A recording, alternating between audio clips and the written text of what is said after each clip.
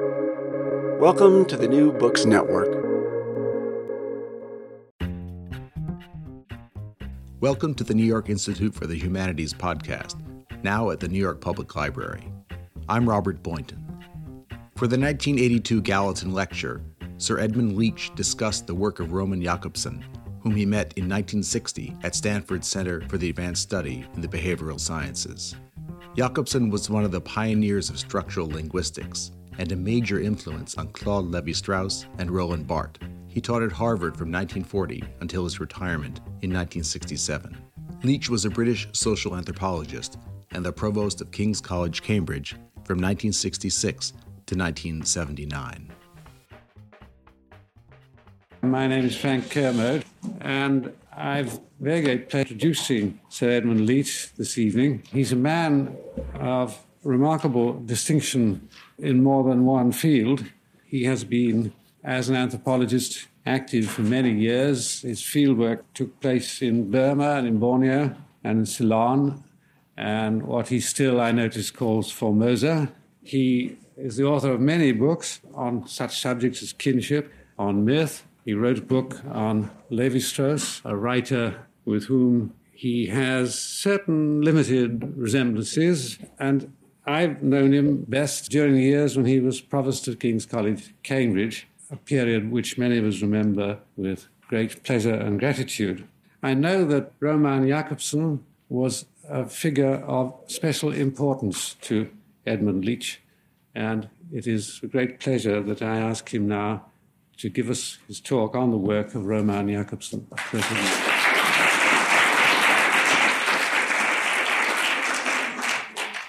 What I'm going to be talking about is Roman Jakobson's influence on social anthropology, which means British social anthropology in practice. I'm not competent really to talk about anything else. As you are certainly all well aware, Roman Jakobson died in July of last year in Cambridge, Massachusetts. He was an intellectual titan of world stature who stands on a par with the very greatest of any age in any part of the world.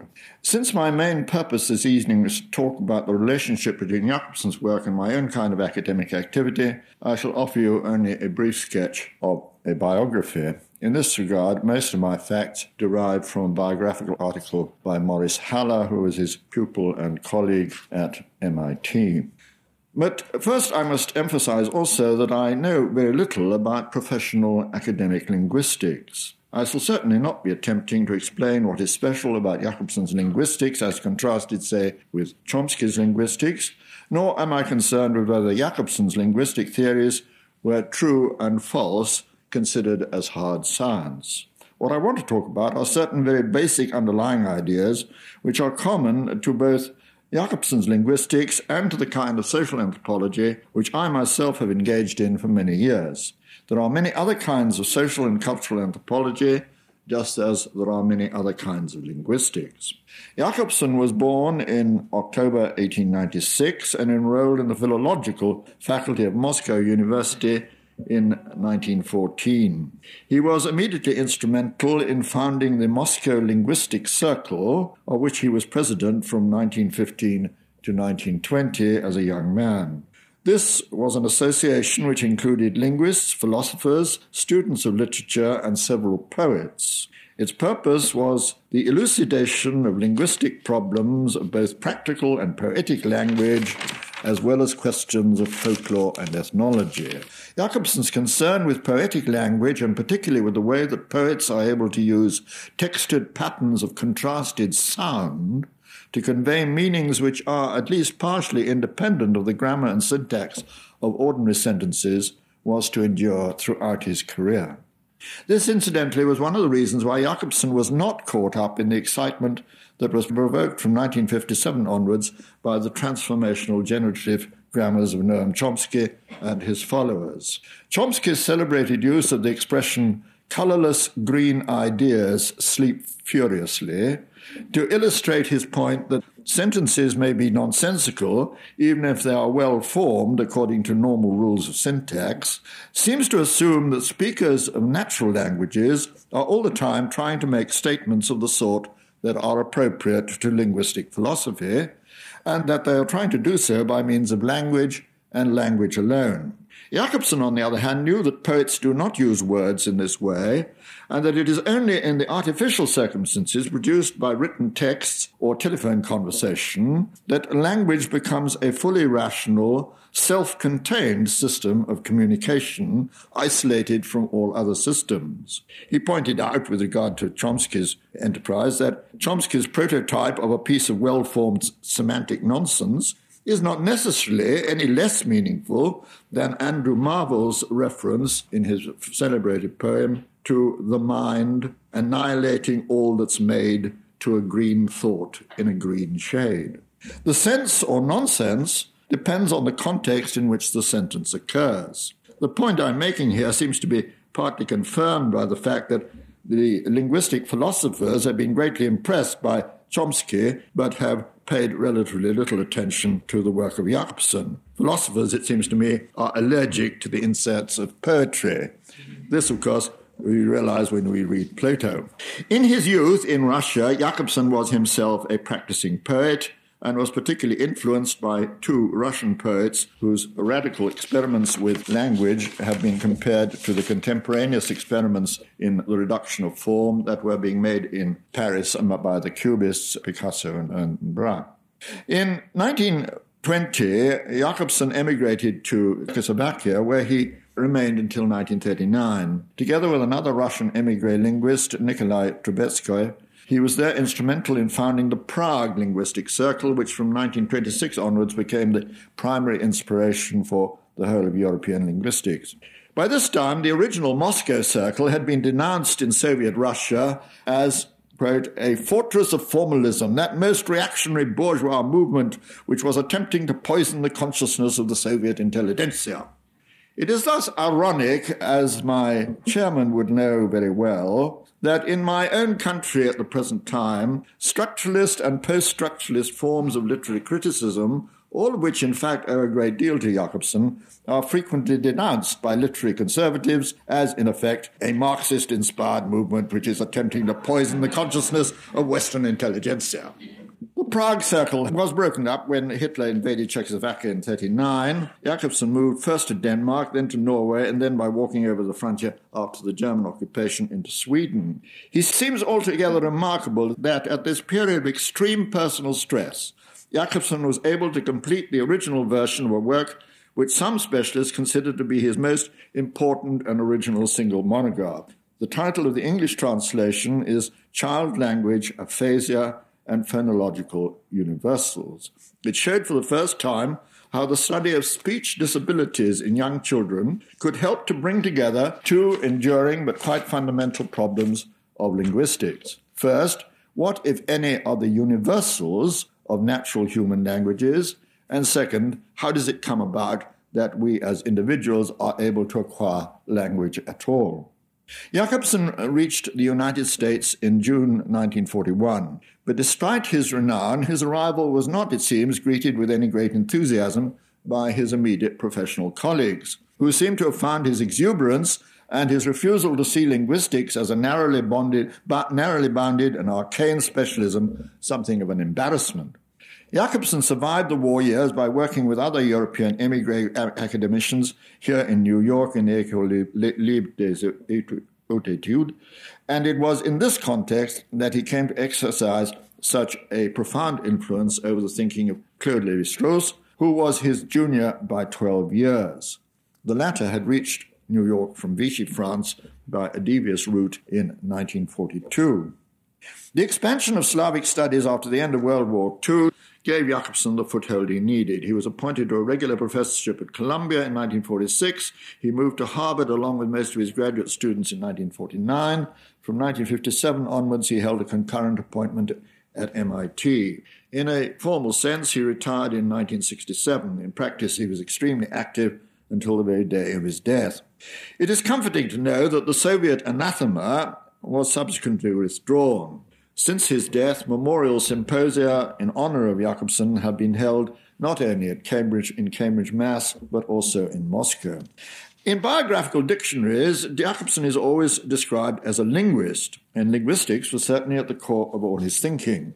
But to infer from that his work must necessarily lie outside the province of a social anthropologist such as myself, would be the equivalent of saying that no one who is not a professional artist or an art critic should ever say anything about the work and achievements of Leonardo da Vinci. Perhaps I could, as it were, start there in terms of what I'm going to say. The index entry for Leonardo in the 1969 edition of the Encyclopaedia Britannica has 35 subheads, the first 10 of which read aerodynamics, aesthetics, anatomical studies, architectural engineering, camera obscura, capillary action, chain drives, costumes, crayon drawings, dendrochronology. We've only got as far as the letter D, as you see. Leonardo was, in his day, the uomo universale, the universal man.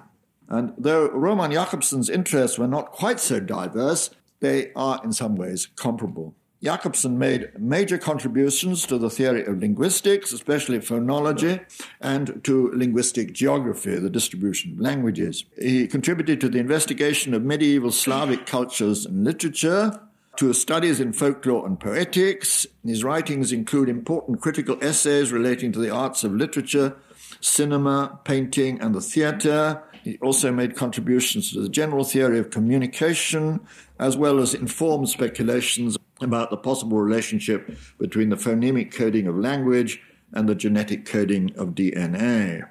Jakobson, like many other thinkers, believed that to a unique degree our possession of language distinguishes mankind in a quite crucial way from all other species. Linguistics should therefore be thought of as ramifying outwards into all the activities of man that are properly considered to be human rather than narrowly biological.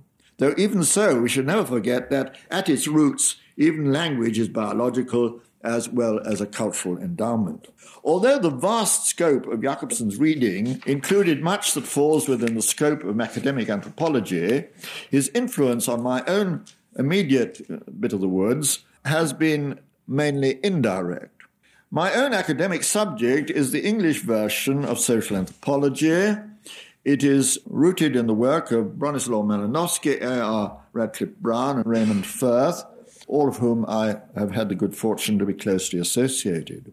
Although Malinowski had indeed an exceptional flair for learning languages, and indeed, although he made a number of unorthodox but nevertheless penetrating contributions to the general theory of linguistics and the general theory of semantics, his followers displayed relatively little interest in linguistics as such.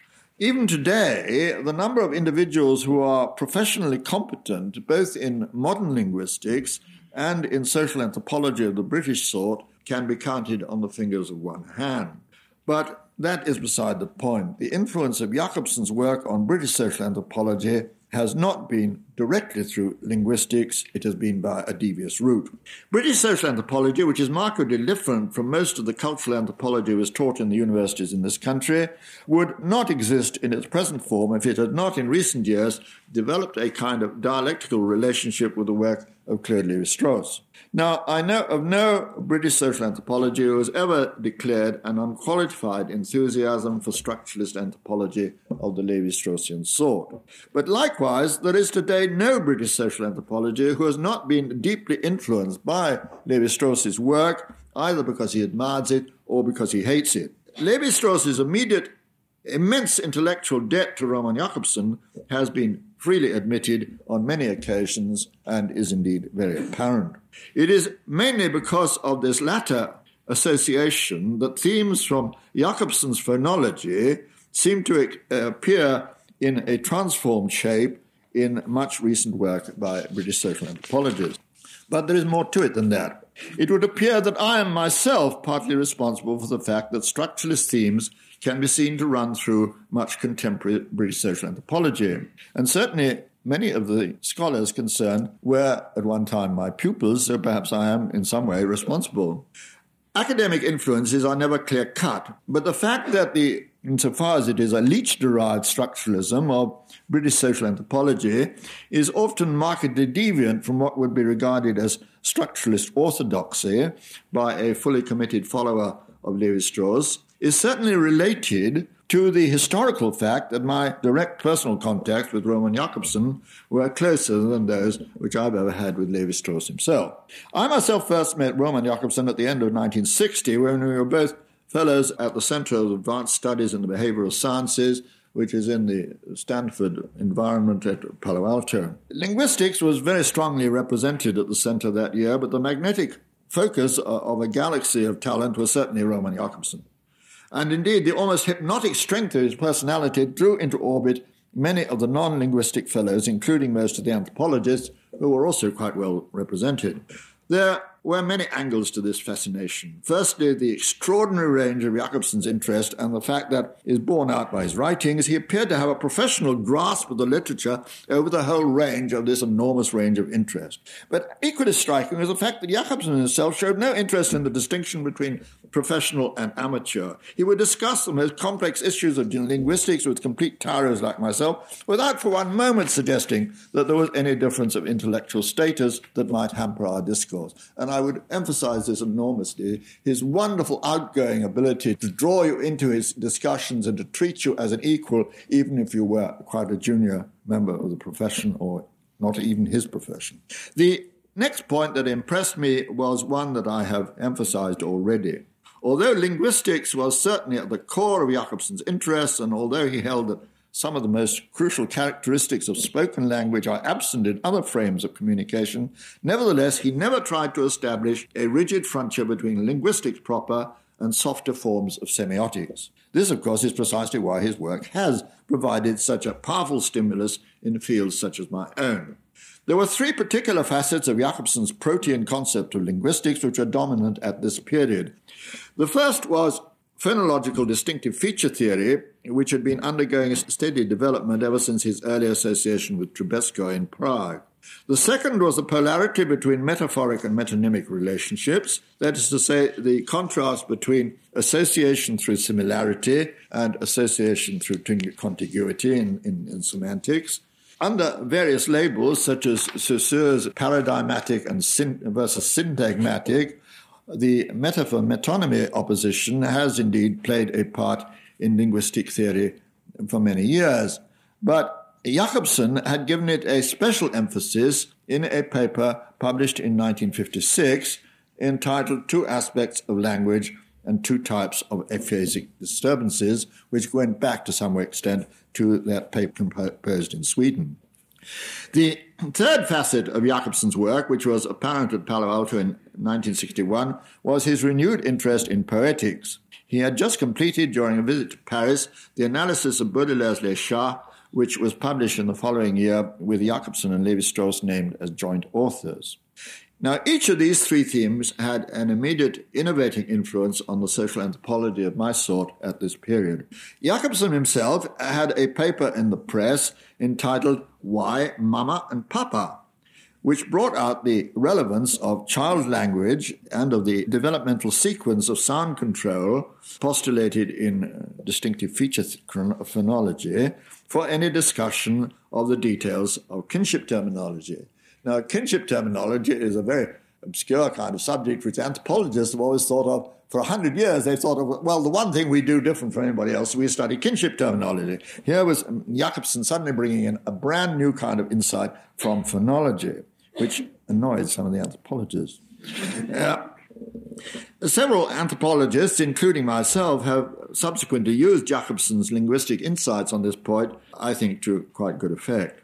The metaphor-metonymy opposition plays a central role in Levi-Strauss's La Pensée Sauvage, the Savage Mind, as it is mistranslated, which first appeared in French in 1962. So you can see the date at which I contacted Jakobson was, as it were, rather a critical one. A lot of things were happening in anthropology at that time. At a level that is only slightly below the surface, Jakobson's approach to poetics, as manifested in the essay on Les Chats, can be seen to have influenced the whole of Levi-Strauss's monumental work on the analysis of myth, most of which was published between 1964 and 1971 and runs to 4 very fat volumes. On an occasion such as this, I can give you only the barest outline of what is involved. I'll concentrate on those parts of Jakobson's arguments which can most easily be applied to non-linguistic materials. In doing this, I shall be ignoring other major aspects of Jakobson's linguistics, such as his work on the concept of markedness, which no one has so far used in this way, though I think they might. I shall also be ignoring the American facets of this story, about which I know relatively little. For example, the anthropological fashion known as componential analysis, which was much in vogue about 20 years ago, would seem, on the face of it, owed quite a lot to Jakobson, but I'm not to talk about that. Distinctive feature theory, in its pure form, is concerned with phonology and nothing but phonology.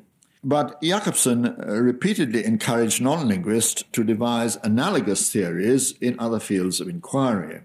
Indeed, he himself seems to be a good deal happier with the reductionism by which Levi-Strauss conceived of systems of social relationship as structures of binary coded messages than are many of my anthropological colleagues. Now, I'm afraid this is, for those of you who are not anthropologists, who will hardly pick up the clues here, but Levi-Strauss saw the whole of culture as consisting of messages, and it's a very curious frame of reference, but it comes from Jakobson, and Jakobson approved of this way of thinking.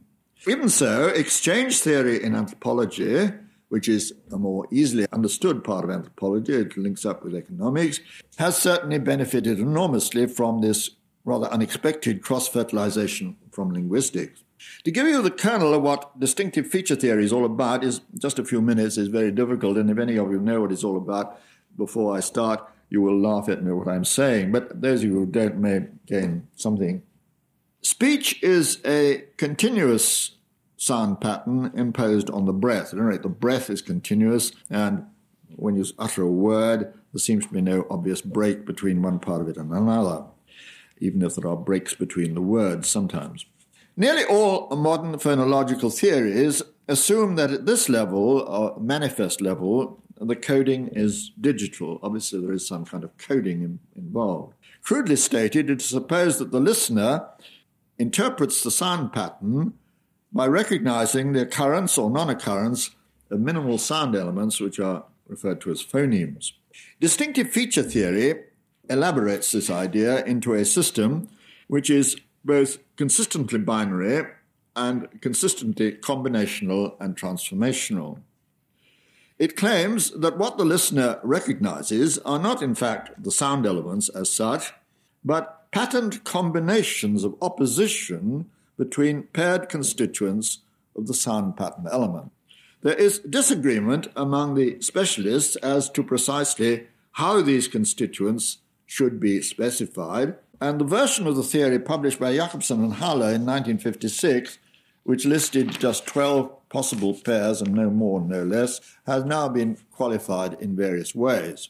The details need not concern us here, but just to give you an indication of the kind of matrix of binary oppositions which is produced by this kind of analysis, we might note that the theory proposes that an English listener is able to distinguish the phoneme B, but, from the phoneme P, put, because the B is constituted as, and with the following distinctive features, non-vocalic rather than vocalic, consonantal rather than non-consonantal, diffuse rather than compact, grave rather than acute, oral rather than nasal, lax rather than tense, interrupted rather than continuant. Whereas the P phoneme has all the same constituents, except that it is tense and not lax.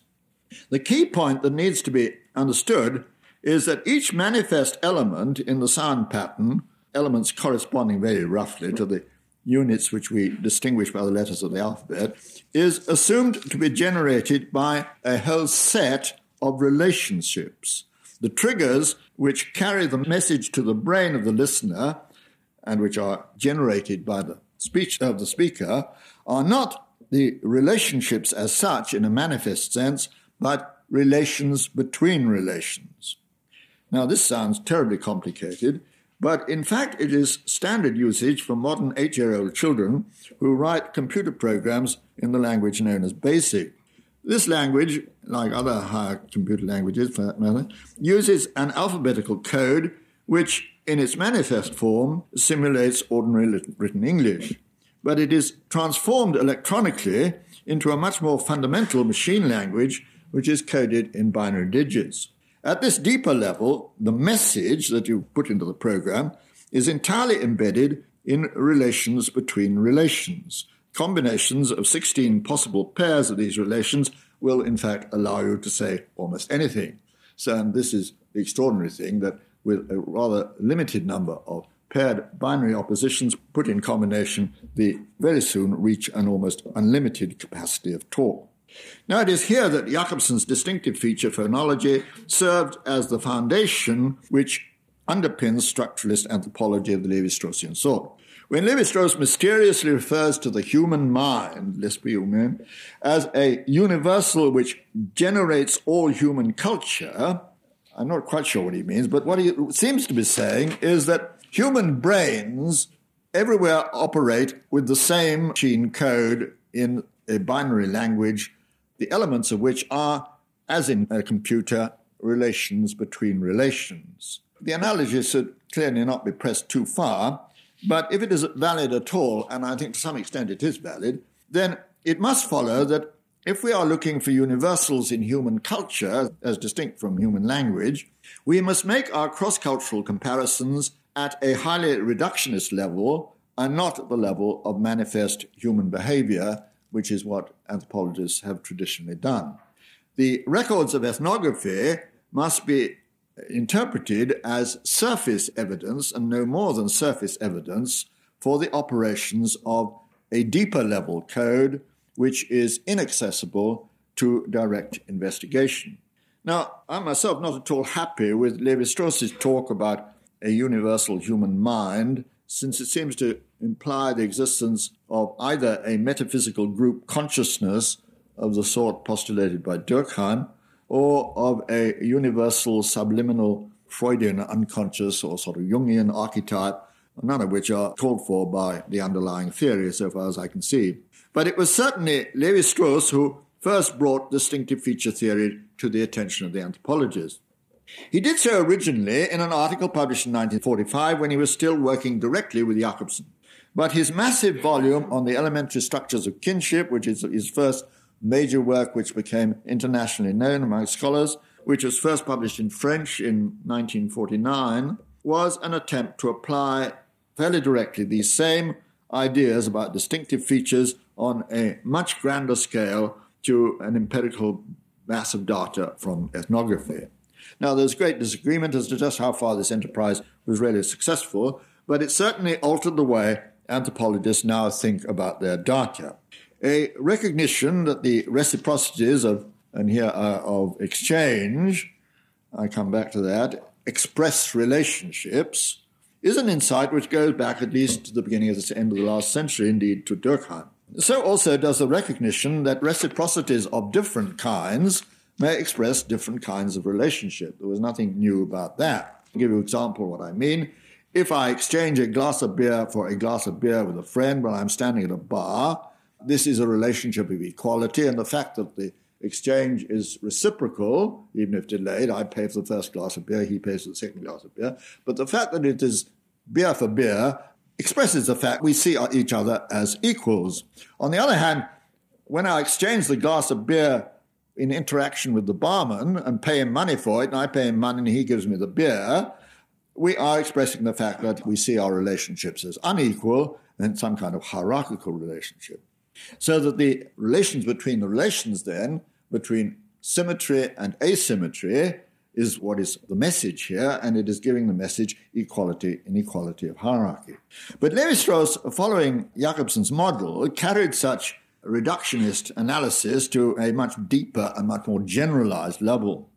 In the elementary structures of kinship, the opposition symmetrical exchange versus asymmetrical exchange comes to be treated as a distinctive feature comparable to the opposition tense lax, which distinguishes English P from English B. And then in turn, this is associated with a whole set of other distinctive features to form a system.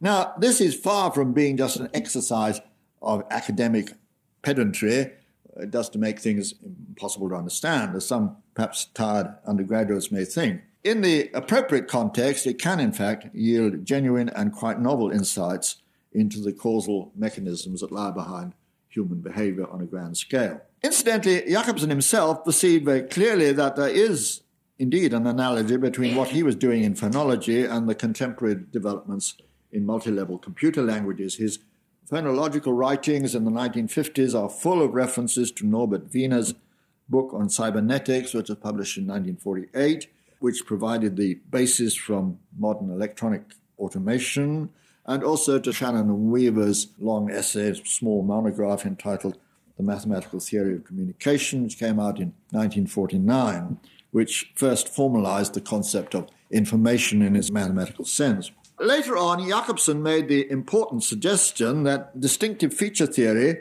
will eventually throw light on how the genetic code embedded in DNA, which is in essence a kind of flip-flop binary code, not at all unlike the machine code of a computer, is capable of generating behavior in an organism at the manifest level. Now, if we use this model of how genetics work, which assumes that the geneticist concept of gene is, as it were, an analog of Jacobson's concept of phoneme, then we might end up with a cybernetic system which was very far from being deterministic. There would be strong elements of arbitrariness slipped into the thing, just as there are in linguistics. Now, the details of such argument is far beyond my competence, but it has a very direct bearing on the furore that is currently puts the sociobiologist and most cultural anthropologists at loggerheads. In brief, the sociobiologists are inclined to assume that the connection between genes and behavior must be of a direct, mechanical, and deterministic kind at a sort of manifest level, while the anthropologists, following cues provided by Jacobson, assume that it is language-like and thus, in significant respects, arbitrary. Naturally, I myself believe that the latter are right. But let's get back to phonology. The flow of sound, which is decoded by the listener as consisting of successive phonemes generated by combinations of distinctive features, is continuous. When we impose a digital discontinuity on the continuity for purposes of either encoding or decoding a message, we necessarily leave a boundary layer which is ambiguous. Now, the coded sequence of oppositions which computer programmers write either as a series of ones and zeros or as a series of pluses and minuses is seen to be interrupted by intervals which have the status of being neither one nor the other. Jacobson saw this as a perfectly empirical phenomenon which could be demonstrated as actually occurring in the way young children learn speech and how they actually learn the order in which they learn to control the different vowels and consonants. And he wasn't at that stage doing more than describing facts. They were his so-called primary triangles. But for the structuralist anthropologists who are trying to use these sort of ideas analogically, these diagrams are simply convenient models. The best known and one of the most artificially contrived is Lévi-Strauss's famous culinary triangle of raw, cooked, and rotten. The point being that raw is the natural state, the transformed state is either transformed by nature when it becomes rotten or transformed by culture when it becomes cooked. You can see, anyway, that there is an analogy here. Some people find these diagrams helpful. For others, they are a distraction. For others, again, they provide matters for ridicule. But those who take them seriously, the key point is that the analysis in terms of binary oppositions, which is so prominent in the apparent description, is never intended to be exhaustive. The initial polar types, which are represented as plus and minus in my lower diagram, are always mediated by a third intermediate category, which holds the data which belong to neither extreme. Hence, the structures in question always end up by being triadic rather than binary. And for those who are theorizing about this stuff, this is the key point. What is at issue here is really the relationship between continuity and discontinuity. Human experience in space and time is continuous. There are no natural breaks in the flow of messages which we receive in our brains through the continuous workings of our senses of hearing, seeing, tasting, smelling, touching, and so on. But if these continuous flows of information are to be perceived as meaningful, we have to break them down into discontinuous units corresponding analogically to the phonemes of meaningful speech, and then interpret the resulting phonemes by recognizing the component relationships between the distinctive features. from which these discontinuous units have been constructed. Now, this kind of abstract formulation must, to those who are unfamiliar with it, sound very contrived. But one example, which will at least be familiar to the anthropologists who are in this audience, and I know there are a few, is provided by Van Gennep's three-phase model of rite de passage. According to Van Gennep, all social transitions, for example, transition from being an unmarried woman to being a married woman, say, or an adolescent to being an adult, or being alive to being dead, all such transitions, the ritual associated, the social marking of such transitions, are marked by a three-phase ritual. First, there is a rite of separation in which the individual, the initiate, is separated from his/her original role. Second, there is an intermediate phase, corresponding to the nought, where the initiate is not in society at all, is outside the system, the rite of marginality. And thirdly, there is a rite of aggregation, which brings the initiate back into society, but in the new role, and is symbolically the reverse of the first, the separation role. Now, the pattern arises, the fact that the pattern is so similar in so many different contexts, is that although biological time is continuous, we grow older and older all the time, the social time in which changes of social status take place is viewed by the participant actors as discontinuous. You are either a child or an adolescent. You are either an adolescent or an adult. You can't be both at once. The binary opposition between a rite of separation and a rite of aggregation has to be mediated by a marginal phase. For example, in a marriage, between the time which they get married and the time they come back as adults, they go off on a honeymoon to get them out of the way. Although Van Gennep's book, which seemed to indicate that there are universal patterns in the way that this paradox of biological continuity versus social discontinuity is resolved, and was published as long ago as 1909, it is only since a version of Jacobson's phonological model was brought into anthropological analysis by Levi-Strauss that we have been able to understand the psychosocial structure that underlies the ethnographic similarities. You will find this very, very clearly. Between 1909 and something like 1950, there is hardly any reference to Van Gennep's rite de passage, except in a sort of very token way. And then quite suddenly, everybody is using this material. I want now to say something about Jacobson's stress on the universal importance of what he called the metaphoric and metonymic poles of language. Jacobson's style in these matters is quite inimitable. The paper on the subject, to which I've already referred, first takes Saussure to task for failing to recognize that Saussure's own insight into the fact that the phoneme is a product of a whole set of concurrent distinctive features contradicts Saussure's complementary assertion that language is strictly linear and that in speech we can only say one thing at a time. Jacobson, who is attacking this position that we only say one thing at a time from a poetic point of view, illustrates his point with a characteristically entertaining but erudite comment on Alice in Wonderland's argument with the Cheshire Cat. The argument, you'll remember, was whether Alice had said pig or fig. And he points out that in order to separate the P from the F, the two phonemes, Alice needed to be able to recognize three different distinctive features, not just one.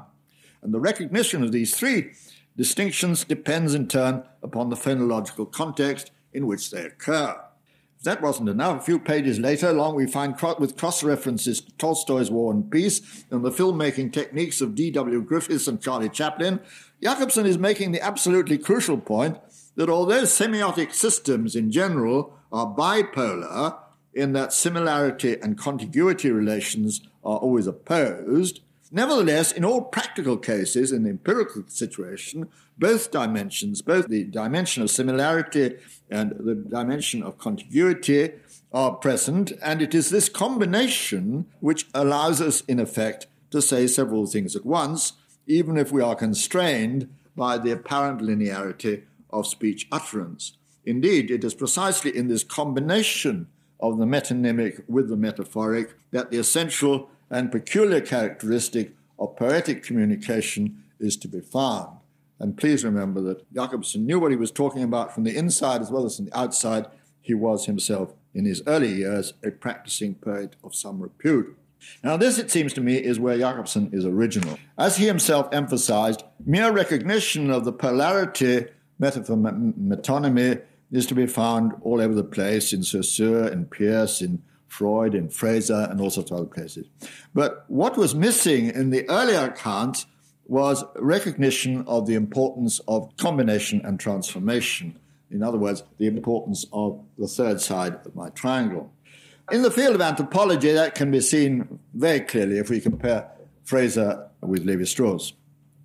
One of the central themes of Fraser's The Golden Bough was the analysis of magic. He distinguished two major types: homeopathic magic, based on the law of similarity, that is Jacobson's metaphoric pole, from contagious magic, based on the law of contact, that is Jacobson's metonymic pole. For Fraser, both these, and I quote from Fraser, two great principles turn out to be merely two different misapplications of the associations of ideas. There is no feeling in Fraser, no attempt to see how these two principles are in practice combined to form a representation of a magical other world. They are just mistakes and separate mistakes. And now here is a quotation from Lévi-Strauss, The Savage Mind, which shows the entirely different point of view, which derives more or less directly from Jacobson, where the combination of metaphor and metonymy does precisely this. It creates the image of a magical other world. And I'm quoting now from Lévi-Strauss. Birds are given human Christian names in accordance with the species to which they belong more easily than are other zoological classes, because they can be permitted to resemble men for the very reason that they are so different. They are feathered, winged, oviparous, and they are also physically separated from human society by the element in which it is their privilege to move, that's the air. As a result of this fact, they form a community which is independent of our own, but precisely because of this independence, appears to us like another society, homologous to that in which we live. Birds love freedom. Birds build themselves homes in which they live a family life and nurture their young. They often engage in social relations with other members of their species, and they communicate with them by acoustic means, recalling articulated language. End of quote. Now, once the procedures are understood, a great deal of ethnographic material of very diverse sorts, art forms and ritual sequences, as well as mythology, seems to invite analysis of this kind, and indeed what may be called combinational semiotics, which has been very prominent in the writing of social anthropologists in the last 15 years or so. If the authors concerned were to be challenged as just where their ideas had come from, they would be much more likely to pay deference to Lévi-Strauss or to Victor Turner, or perhaps even to myself, than to Roman Jakobson. But it is certainly from Roman Jakobson that the whole ideology springs. Jakobson is only mentioned once or twice in the pages of, and just in passing at that, in the pages of Lévi-Strauss's book on totemism and in The Savage Mind, both of which, like the analysis of Les Chats, first appeared in French in 1962. It does not seem to me at all plausible that either of those difficult but immensely influential and stimulating books could ever have been written had not their author, as Lévi-Strauss, like so many others, been caught up in the whirlwind of Jakobson's ideas, and I'm sure Lévi-Strauss himself would agree with that. The full significance of Jakobson's contribution in this area has not yet been fully appreciated. Even in the early days of the Prague Circle, he was questioning the assumption that was frequently made by Saussure's disciples that the distinctions continuity versus discontinuity and the related distinction diachrony-synchrony were not only quite simple distinctions, but in fact somehow analogous distinctions. And the result of this was that historical linguistics was thought to be quite easily hived off from semiology. But the detail of what Jakobson had to say in these matters has been largely neglected by commentators. It is still widely believed, indeed, among anthropologists and some others, that structuralism, both in linguistics and in anthropology, is somehow anti-historical. For anthropologists, this is a crucial issue. What is the relationship between history, considered as a continuous sequence of happenings from time past to time present to time future, and the structuralist geometrical notion of transformation, which seems to require that events be perceived as discrete entities in time and space. There are linguists and anthropologists who deceive themselves into thinking that they can actually describe continuous change. And there are many others who imagine that an interest in transformations must exclude altogether the study of history.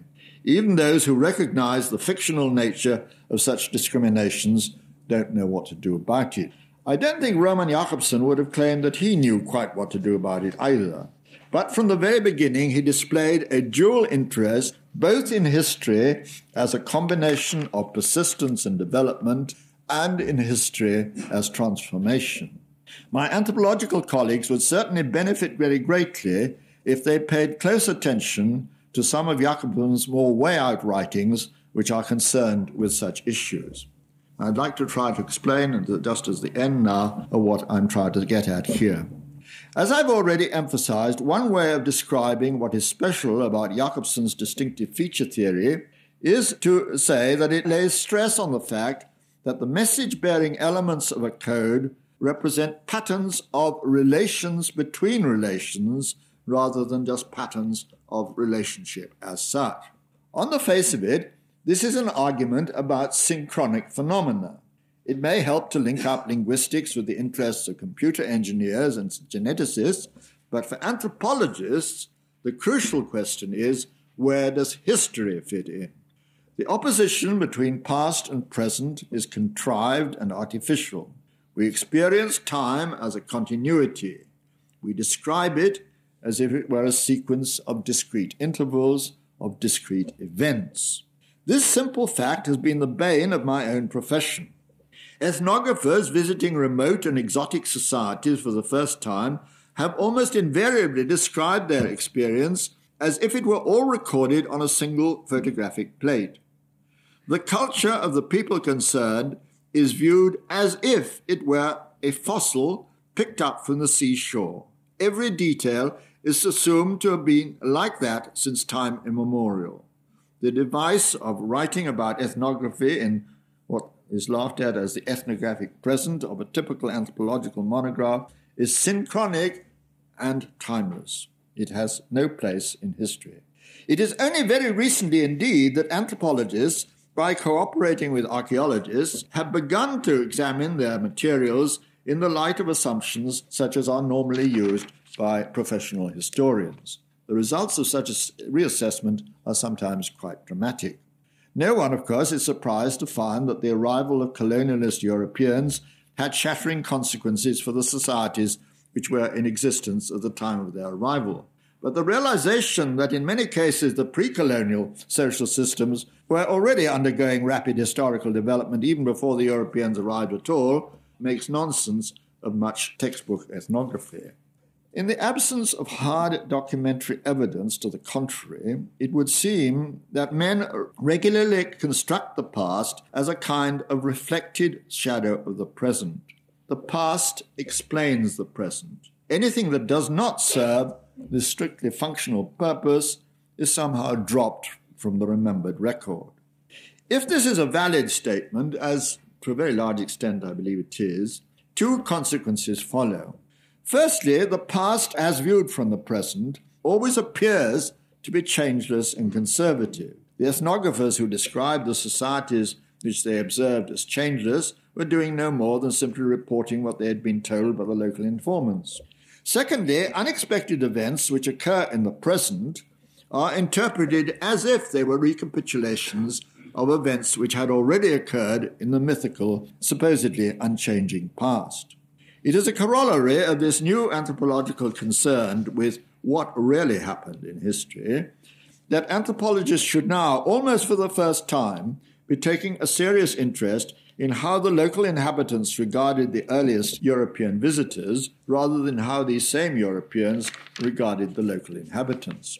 Recent work by the anthropologist Marshall Sahlins concerning the historical events surrounding the death of Captain Cook in Hawaii in 1779 seems to support the generalization I've just made. The Hawaiians, being faced with the unprecedented appearance of a European ship, immediately mythologized the whole sequence of associated occurrences. Cook was identified as the deity whose annual visitation was just about to be celebrated. His movements were interpreted as conforming to the traditional mythological sequence. He died a sacrificial death only because inadvertently he had broken out of the pattern into which he had been so adroitly fitted. To repeat my generalization, we are only able to recognize a contemporary sequence of actions as an event, and an event with historical implications, if we can interpret it in our own language as a transformation of another such sequence, which from our point of view has already occurred in our mythological past and which is already recognized as an historical event with a named identity. It used to be supposed that myth is badly remembered history. Salins is saying that it comes closer to the mark to say that history is an enactment or reenactment of myth. Now, this is a fascinating idea. Salins' treatment is, I think, a good deal too simple. But it leads us back to Jakobson in his role as an historian both of Slavic origins and of Russian poetry. A number of Jakobson's writings, some of them quite recent, are concerned with the history of the 9th century Byzantine mission to the Moravians, which seems a bit way out for an anthropologist we're talking about. This missionary enterprise had political objectives since the Slavic population of Moravia was already nominally under the allegiance of the Archbishop of Salzburg, who owed fealty to the Pope. The language of the papal church was, of course, Latin. The Moravian rulers, in fact, wanted to be in the Byzantine camp because they spoke a form of Slavic language. And in the Byzantine camp, of course, the liturgical language would ordinarily have been Greek. However, by a special dispensation, the Byzantine missionaries, Constantine, Cyril, and Methodius, who were themselves Slavic speakers, they came from somewhere in the Crimea, were allowed by the authorities in Byzantium to use a special liturgy written in their own Slavic language, now known as Old Church Slavonic, instead of in a traditional a liturgy written in any of the traditional sacred languages of Latin, Greek, or Hebrew. Now, this purely political maneuver had the effect that the Moravians became, at least for a while, adherents of the Eastern and not of the Western Church, but it had other subsidiary effects. In Moravia, in fact, the Byzantine political success was short-lived. The Pope got his own back by military means. But the Old Church Slavonic liturgy of Cyril and Methodius and the specially designed Cyrillic alphabet, which went with it, provided the basis from which all the literary languages of modern, originally Orthodox Slavs are derived, and, of course, the Russians still use the Cyrillic script. Because the religious texts of Christianity were here quite exceptionally written in a language which was everywhere understood, and this is in the 9th century, not the 16th century, remember, the Bible came to be treated as the foundation myth of local Slavic nationalism. The achievement of Cyril and Methodius in gaining permission to use Slavonic texts was celebrated as an expression of the Christian Pentecost, at which the faithful were filled with the Holy Ghost and began to speak with other tongues, as the Spirit gave them utterance. The Slavs thus came to regard themselves as a specially favored chosen people, for whom the punishment meted out to the Old Testament builders of the Tower of Babel had been dramatically reversed. Jakobson's discussion of these complicated historical matters are concerned, as might be expected, to emphasize the crucial role of the link between language and religion as providing the focal point around which traditions of nationalism and national poetry could be developed. But implicit in the whole argument is a theme very similar to that which emerges from Salin's Hawaiian Datya. Note that it was not sufficient that Cyril and Methodius should have been, like Captain Cook, real flesh and blood figures of true history. Before they could become the legendary apostles of the Slavs, as they came to be known, they had to be worked into a mythology which already existed, namely the mythology provided by the Bible. In order to become a part of a tradition, they needed to recapitulate the imaginary past, and in turn, the Tower of Babel story and the Pentecost, and in turn, the imaginary past needed to be rearranged to accommodate Cyril and Methodius. In any event, the problem with which Jakobson was here concerned, the problems are absolutely of central importance for anthropology. How does myth relate to history? How does history relate to myth? How does the metaphoric poetry of myth tie in with what we optimistically imagine to be the sedate metonymic prose of history. That is all I'm going to say. Jakobson is a much too large a figure to be squeezed into the confines of a single lecture, and of course other lectures in the series will show that. I must simply encourage further reading, but I must warn the novice inquirer that Jakobson's writings were of such prodigious scope that one needs to be a veritable library mole to discover even a fraction of the whole. But for anyone who is prepared to take the trouble, the rewards of such reference chasing can be enormous. It was often said in jest that Jakobson spoke 28 languages and all of them in Russian. But where his written texts are in Western European languages, English, French, German in particular, they are quite easy to understand and very well worthwhile. Thank you very much.